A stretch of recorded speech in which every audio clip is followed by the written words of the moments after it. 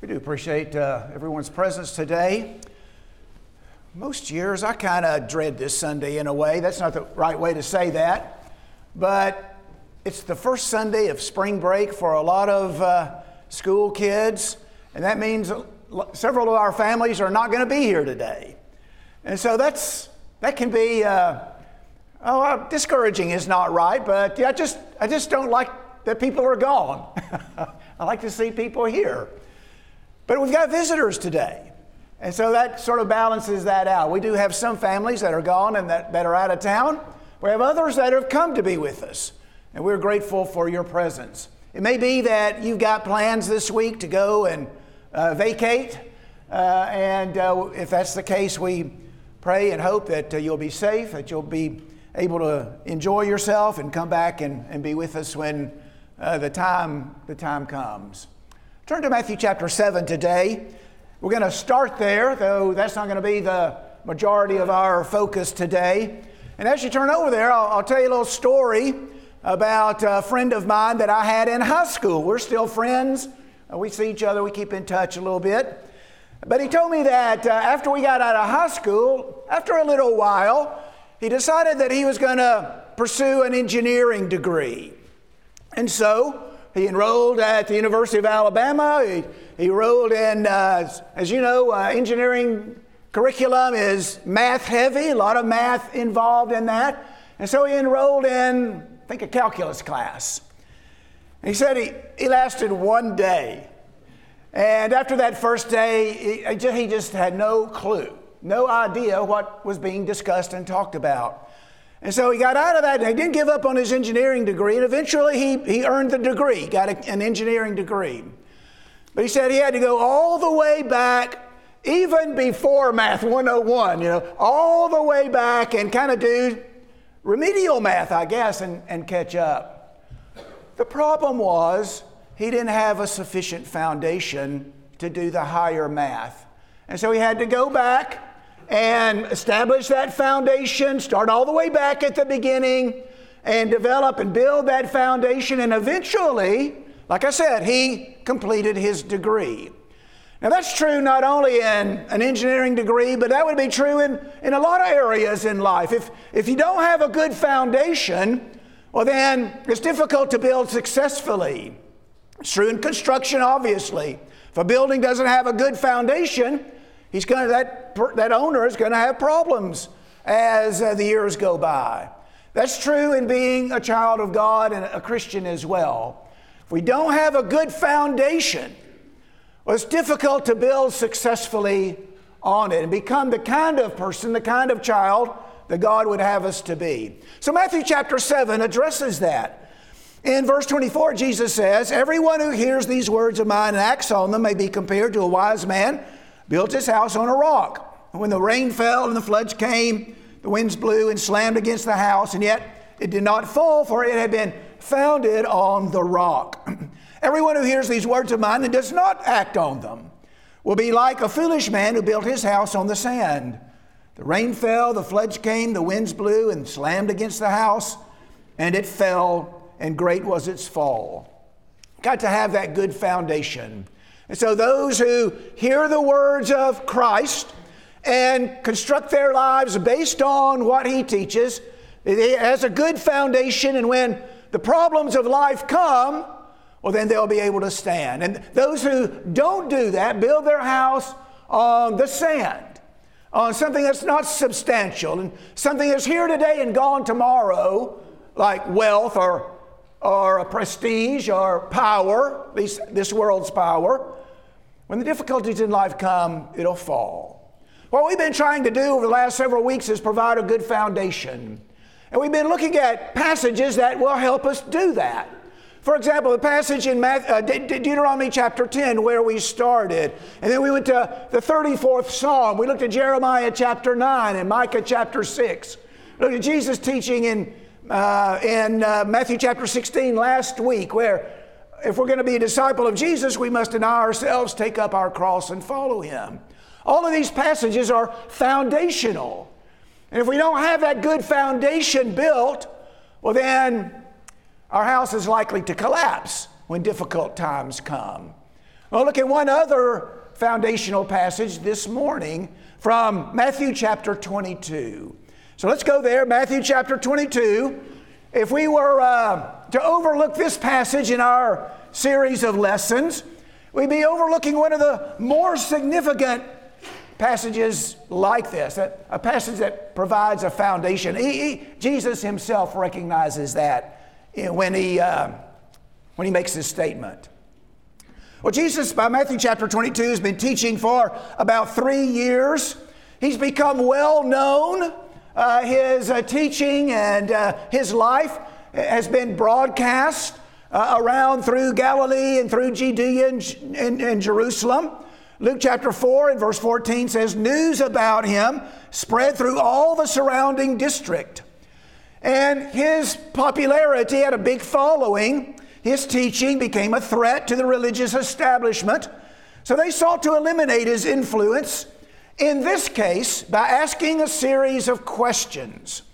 And so they're coming to Jesus, they're asking him questions, and they're hoping in some way to neutralize his influence with the people, to discredit him in the eyes of the people. This event takes place in that last week leading up to the crucifixion of Christ. I think it takes place on Tuesday of that week. On Sunday, he enters into the city and looks around. On Monday, he overturns the tables of the money changers, and this takes place the next day. Mark's account helps us to determine that chronology. The first question they ask Jesus is about paying taxes to the Roman government. Is it lawful to give tribute to Caesar or not? And Jesus answers that question. Render to Caesar the things that are Caesar, and to God the things that are God's. A second question then asked by the Sadducees, the first one asked by the Pharisees, the second one asked by the Sadducees had to do with the resurrection of the dead. In the resurrection, whose wife will she be? And Jesus says, well, you don't know the scriptures, that's your problem. And so he answers that question. In the resurrection of the dead, they're like angels. They neither marry nor are given in marriage. And then the third question is asked in verse 34. When the Pharisees heard that Jesus had silenced the Sadducees, they gathered themselves together. You can kind of see that huddle, can't you? Oh, well, our question didn't work. Their question didn't work. All right, guys, what's our strategy? What are we going to do next? One of them, a lawyer, asked him a question, testing him. Teacher, what is the great commandment in the law? What's the greatest commandment in the law? Lawyers are like scribes. In fact, some people believe it's just simply another name for the scribes. People that have focused their attention, made their life's work the law. And so they're copying the law. They're teaching the law. They're learning the law. And so they're well versed in the law of Moses. They had counted 613 laws in the law of Moses. And the rabbis considered this question, which is the greatest? Which is the most important? Which is foundational? Some had suggested the 15th Psalm, where there are 11 principles stated that people ought to live by. Others suggested Isaiah 33, 15 and 16, where there are 6 principles stated. In Micah chapter 6 and verse 8, as we've seen, there are 3. Do justice, love kindness, walk humbly with your God.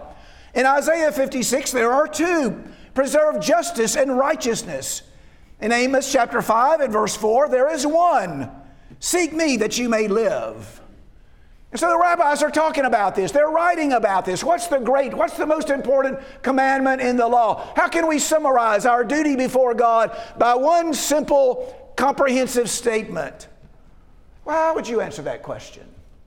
If someone were to ask you, what's the most important, what's the greatest commandment in the law? Well, we might pick out a commandment, or maybe in a generalized sort of way. Well, be holy. That's the most important commandment in the law. A Jew might say, keep the Sabbath, or we need to continue practicing circumcision, or maybe one of the other laws. Some might say, what I would probably do if somebody asked me, what's the greatest commandment in the law? What I'd probably say is, well, they're all great. That's what I would say. They're all important. We can't neglect any of them. That's not what Jesus says. He didn't say they're all, not in this passage anyway, he doesn't say they're all important. Now he does in other passages, but not this one. What does he say here? He answers it by saying, you shall love the Lord your God with all your heart, with all your soul, and with all your mind. This is the great and the foremost commandment. The second is like it. You shall love your neighbor as yourself. On these two commandments depend the whole law and the prophets. Love God with everything you've got, and love your neighbor as yourself. It's interesting as you read the different accounts, you read Matthew's account and Mark's account and Luke's account, you compare that with, this is a quotation from Deuteronomy chapter 6. You go back and there's some slight differences in the way these different passages read, but none of those differences alter the sense at all. The sense is, love God with everything you've got. That's the sense. All your mind, all your heart, all your strength, everything you got, you put that into the love of God. And then Jesus says, these are foundational, these two commandments. On these two hang the law and the prophets. All the law, that portion of the Old Testament, all the prophets, they all depend on this. They all hang on this. This is the great and foremost commandment, he says. As you go through the rest of the passage, Jesus asks them a question down in verse 41 and 42 and following. What do you think about the Christ? Whose son is he? They say, the son of David. And he said to them, how then does David in the Spirit call him Lord, saying, the Lord said to my Lord, sit at my right hand until I put your enemies beneath your feet. If David calls him Lord, how then is he his son? No one was able to answer him a word, nor did anyone dare from that day to ask him another question. There's some kind of funny statements in the Bible sometimes. That's kind of has a note of humor in it to me. Now Jesus answers their question, but they can't answer his question. And it says they didn't ask him any more questions after that. Maybe they had learned that tactic is not going to accomplish what they want it to accomplish.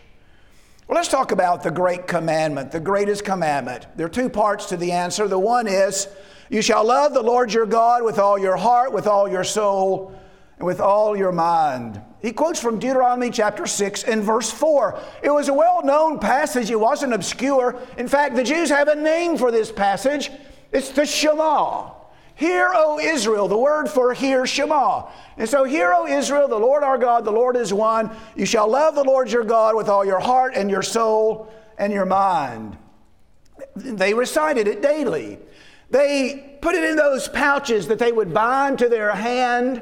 Remember, Deuteronomy says, bind these to your hand, wear them as frontlets before your eyes. These little pouches that they would bind to their hand, these leather pouches, they would write this passage and put it in those pouches. They knew the passage very well. Again, what Jesus is saying, what the passage suggests is that we are to love God with everything we've got. Now, just to make a couple of observations about that as we begin. The first one is, Bible love is not simply or merely emotion. Now, we've talked about that many times before, and it holds true. It may include emotion. People may be emotional when they think about God and think about what God has done for us. Be a strange Christian indeed who never became emotional about what God has done for us in giving His Son. But we're not to equate Bible love with sentiment or with emotion. And we need to be careful about judging the level of someone's love for God by the emotion that they express. Some are very expressive emotionally, and some people aren't, and we know that, and that applies in this area as well. So Bible love is more a decision based on the value or the worth of someone that we see, and a commitment to their well-being. And so God loves us. He sees in us objects that He desires to have fellowship with, people that are made in His image. And so He commits Himself to our well-being, and He's willing to give what is necessary to bring us into fellowship with Him. And so that's what love is. It's a commitment to the well-being of others, even when they're not lovable and even when it's very costly for us. A second observation is there are different kinds of love. Sometimes we have love for an object. You might love your car. You might love, I just love these shoes, or I love this sweater. So you have love for an object. You might love a painting or a picture or a song. And that's love, but it's a different kind of love that Christ is talking about here. People love their pets. And of course, people love other people. But even when it comes to people love, there are different kinds of love. There's the kind of love that a husband has for his wife or a wife has for her husband. That's romantic love. That's not the kind of love that Jesus is talking about that we ought to have for God. There's parental love, a love a parent has for a child and a child has for the parent. There's love between siblings and cousins and other family members. There's love between friends. There's love between brethren. All of those are a little bit different, aren't they? And so the romantic love that a husband has for a wife and a wife has for a husband is a little bit different, really quite different than the love that a parent has for a child. And so the love of God has something in common with these things, but then it's something different as well. It's unique. It's His own special kind of love, I think. We love God the way a child loves his loving father. But even as children, we love our fathers in spite of their imperfections. And so it's not exactly like our love for God. We love God. He has no imperfections. And so it's like that, but then it's unique as well. But all these kinds of love have something in common, at least when it comes to people love. First of all, when we love someone, we want to please them. A boyfriend loves his girlfriend, and so he tries to do what pleases her. He focuses on what she wants. He tries to make her happy. He does what brings her joy. He avoids whatever it is that offends her. He puts his own happiness aside in order to please her. And so when we love someone, boyfriend or girlfriend, husband, wife, this is true just across the board when it comes to loving other people, we want to please them. We love God with all our heart. We want to please Him. Now, God can be pleased. That's remarkable, isn't it? That God can be pleased with me, that I can please Him. As imperfect as we are, as much as we fall short, as much as we do things that offend God, still at the same time, we can be well-pleasing to God. That's remarkable when you think about it. Let's look at a few passages that suggest that. In the book of Colossians, for example, chapter 1 and verse 10, that we are to walk in a manner worthy of the Lord, to please Him in all respects, bearing fruit in every good work and increasing in the knowledge of God. Live your life so as to please God in all respects in everything you do. Ephesians chapter 5 and verse 10, we are to learn what is pleasing to the Lord. We don't come by it naturally. We have to learn it. We have to learn what pleases the Lord. And so, of course, we do that as God informs us through His Word. In the book of 1 Thessalonians in chapter 4, verse 1, finally then, brethren, we request and exhort you in the Lord Jesus that as you received from us instruction as to how you ought to walk and please God just as you actually do walk, that you excel still more. Now, I'm encouraging you to walk so as to please God. Now, I know you're doing that, but I want you to excel more and more and more. On the other hand, Romans chapter 8 and verse 8 tells us that those in the flesh cannot please God. And so we can please Him if we walk according to His will. If we don't do that, if we live according to the flesh, and the flesh and spirit are contrary to each other, well then we can't please God. So we must deny ourselves, put God's interests ahead of our own, and seek to please Him. We can do it. If we learn how to do it, we can do it. Now, Jesus shows us the way in all of this. If you look over at the book of John, chapter 8 and verse 29, Jesus just makes this statement, I always do the things that are pleasing to Him. Now, that's another remarkable statement, isn't it? Always. That's one of those inclusive words, one of those absolute words like never, Always. I always do things that are pleasing to Him. And so He's showing us the way, isn't it? Pattern our lives after Jesus, develop His attitudes, His responses, and so forth. We can live a life that pleases God. That's unlike some people. You ever know somebody you just can't please them? Maybe it's a neighbor. Just can't please him. Whatever you do, he's not going to like it. He's going to be mad about it. He's going to be upset about it.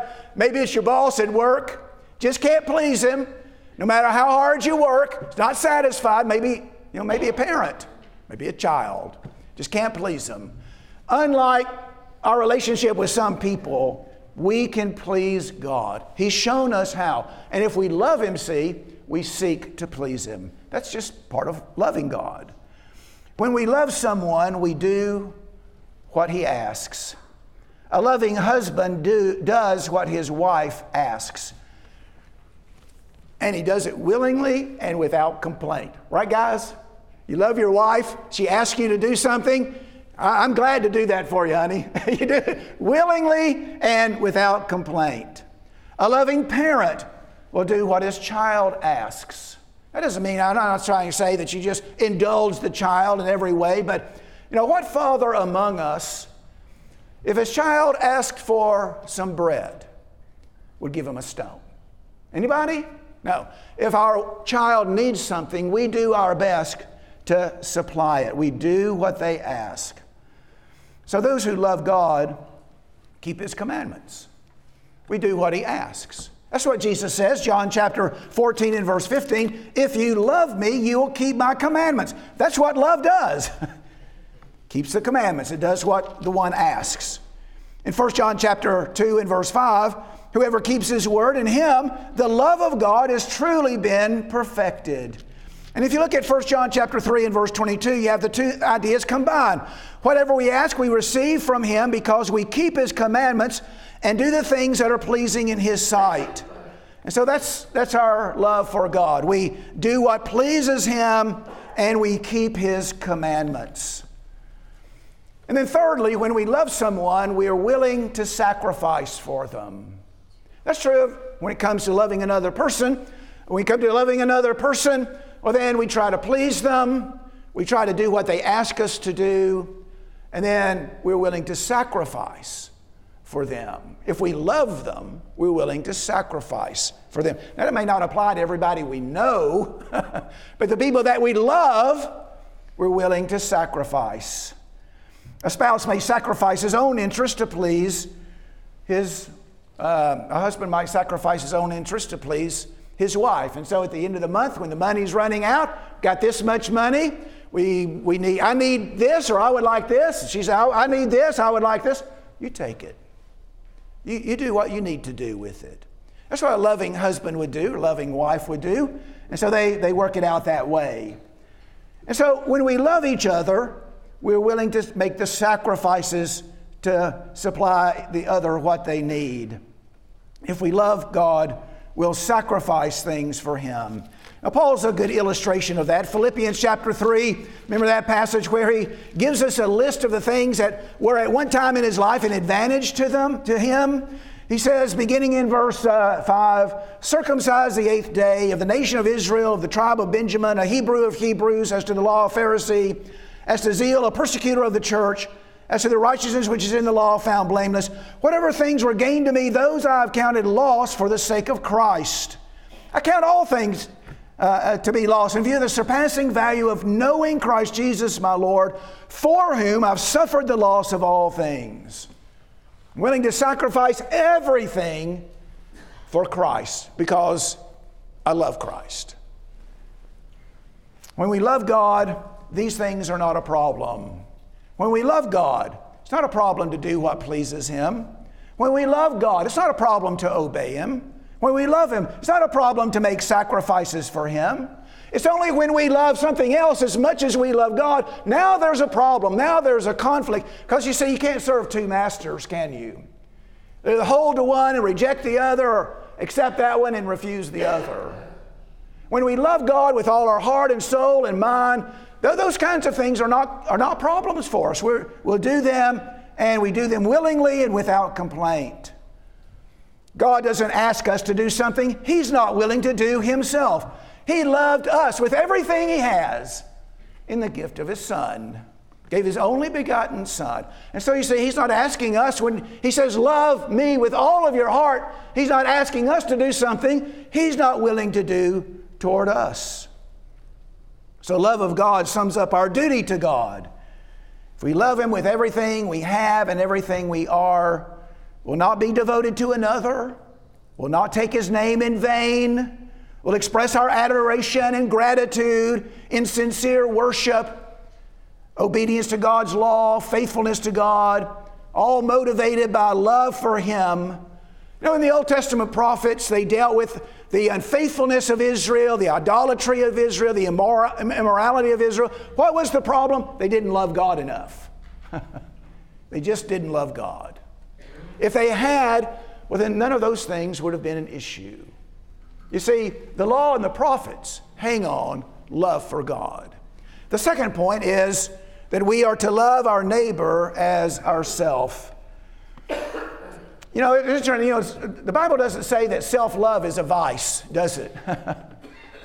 Now, we're to deny self, I understand that, but everyone loves his own flesh. He nourishes it and cherishes it. And so self-loathing is a psychological problem that needs attention, but it's proper, it's appropriate to love ourselves in the right way, and Jesus calls on us to love others as we love ourselves.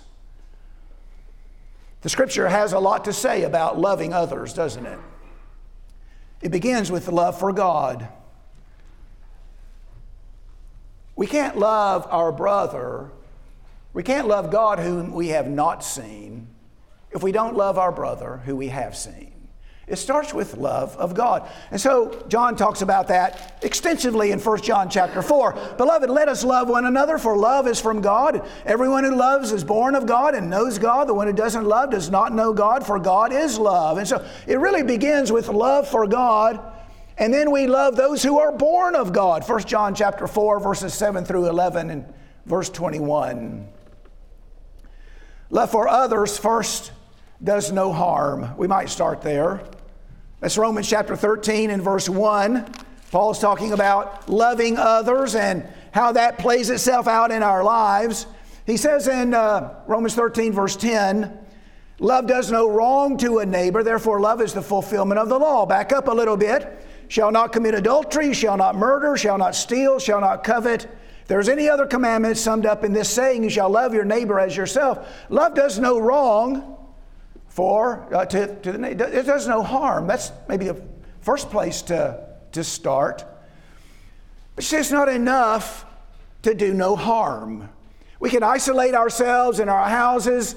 We can not interact with anybody in any way. We can just be distant and aloof and do no harm. That's not loving your neighbor, is it? Love of neighbor requires action. And we must act on this love for others. Love your neighbor as yourself. In Luke chapter 10, similar episode takes place. Jesus is asked by a man what he needs to do to have eternal life. And Jesus quotes this same passage.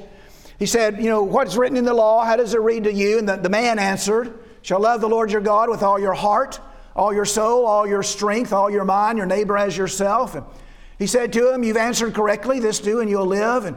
But wishing to justify himself, he said to Jesus, who is my neighbor? The Jews might have a limited sense about who their neighbor was. My fellow Jews are my neighbors, perhaps is the way they thought. And you remember on this occasion, Jesus tells the story of the Good Samaritan. Verse 30, a man was going down from Jerusalem to Jericho, fell among robbers. They stripped him and beat him, went away, leaving him half dead. And by chance, a priest was going down that road, and when he saw him, he passed by on the other side. Likewise, a Levite also, when he came to the place, saw him, he passed by on the other side. But a Samaritan who was on a journey came upon him, and when he saw him, he felt compassion, came to him, bandaged up his wounds, pouring oil and wine on them, put on his beast, brought him to an inn, and took care of him. On the next day, he took out 2 denarii and gave them to the innkeeper and said, take care of him. Whatever more you spend, when I'll return, I'll repay you. Which of these do you think proved to be a neighbor to the man who fell among the robbers' hands? So the one who showed him mercy, or one who showed mercy to him. And Jesus said, you go and do the same. Now remember, this story comes out of the command, love your neighbor as yourself. Jesus is showing us how to love our neighbor as ourselves. Who is your neighbor? Well, the good story of the Good Samaritan follows. As we saw earlier, love, first of all, does no harm. And so the Good Samaritan doesn't do any more harm to the man that fell among thieves. Now you could say that about the Levi and the priest. They did no more harm. That's hardly love, is it? It has to act. It has to do something. And so the Samaritan comes to him, has compassion on him. He takes care of him, disregarding the social bias and prejudice of the day. So if we love our neighbor as ourselves, and it begins with love of God, you see, then we love all men because all are made in the image of God, right? And so you can't love God who you haven't seen if you don't love your brother who you have seen. He's made in the image of God. And so if we love God, we're going to be made in those who are in His, we're going to love those who are made in His image. The Samaritan understood the man that fell among thieves was made in the image of God. I'm going to help him. And so he disregarded anything that might have inhibited that others allowed to get in the way. If we love others, we treat people with respect and dignity and honor, the way the Good Samaritan did the Jewish man. We show him kindness and consideration and mercy and compassion, patience and forbearance, like the Good Samaritan did to the Jewish man. We see to the needs of others with generosity. You see, the way the Good Samaritan did with the Jewish man. In the book of Proverbs, chapter 3, is a passage that I like to refer to in situations like this. Verse 27 says, do not withhold good from those to whom it's due when it's in your power to do it. If you have the ability and the resources to do good, do it, like the Good Samaritan did. Galatians 6 and verse 10 tells us that we are to do good to all men, especially those of the household of faith. Titus 3 verse 1 says, remind them to be subject to rulers, to authorities, to be obedient, to be ready for every good deed, to malign no one, to be peaceable, gentle, showing every consideration for all men. Go and do likewise. That's the message of the Good Samaritan. Love your neighbor as yourself. Who is your neighbor? All men are your neighbor. Go and do as the Good Samaritan did. So each human being is made in God's image. When we treat people with respect, we're showing respect for God Himself. We treat others unjustly, we're showing disrespect to their Maker. So tell me, what's the greatest commandment? Go back to this. Well, what's the greatest commandment? It looks like two commandments to me. I don't know about you, that looks like two. Love God with all your heart, soul, mind, and strength, and love your neighbor as yourself. What do the two have in common? The greatest commandment is love. The greatest commandment is love. And I know, well, that sure sounds kind of sappy to me. Little saccharine, little overly sweet. The greatest commandment is love, but that's what Jesus says, isn't it? The greatest command is love. Love God with all your heart, everything you've got, and love your neighbor as yourself. That's the foundation, isn't it? That's foundational. Once we've got that foundation built and in place, now we can build a sufficient structure on it. Appreciate everybody's attention today. Let's pray together. Our Father in heaven, we're thankful for the opportunity to come together today and to worship you. We pray, Father, that our efforts today have been well-pleasing to you. We're thankful for the opportunity to look into your word. We're thankful that the words of Jesus have been preserved for us so we have access to them, that we can read them and we can understand them. Powerful words. We pray, Father, that they'll affect our lives in the way that you would want them to affect our lives. Father, help us to increase in our love. Help us to grow in love. Help us to develop a deeper and richer love for you, for your commandments, for your will, Help us more and more with each passing day to desire to please you more and more. Father, you've made it possible for us to do that. Help us to learn what pleases you and put that into practice. And Father, help us to love our fellow man, those created in your image. Help us to do good to them. Help us to provide their needs, to have compassion, to be merciful to them, patient with them, forbearing with them. Father, we understand that love doesn't always just give people what they want or indulge them. That sometimes we love, we correct out of love. And so we pray, Father, that when we turn our attention to each other in that way, our love for our brother will always, always be the prevailing and motivating factor in that. Father, again, we simply pray to help us love more and more the way you love us and the way that you would have us love each other. We ask these things in Jesus' name. Amen.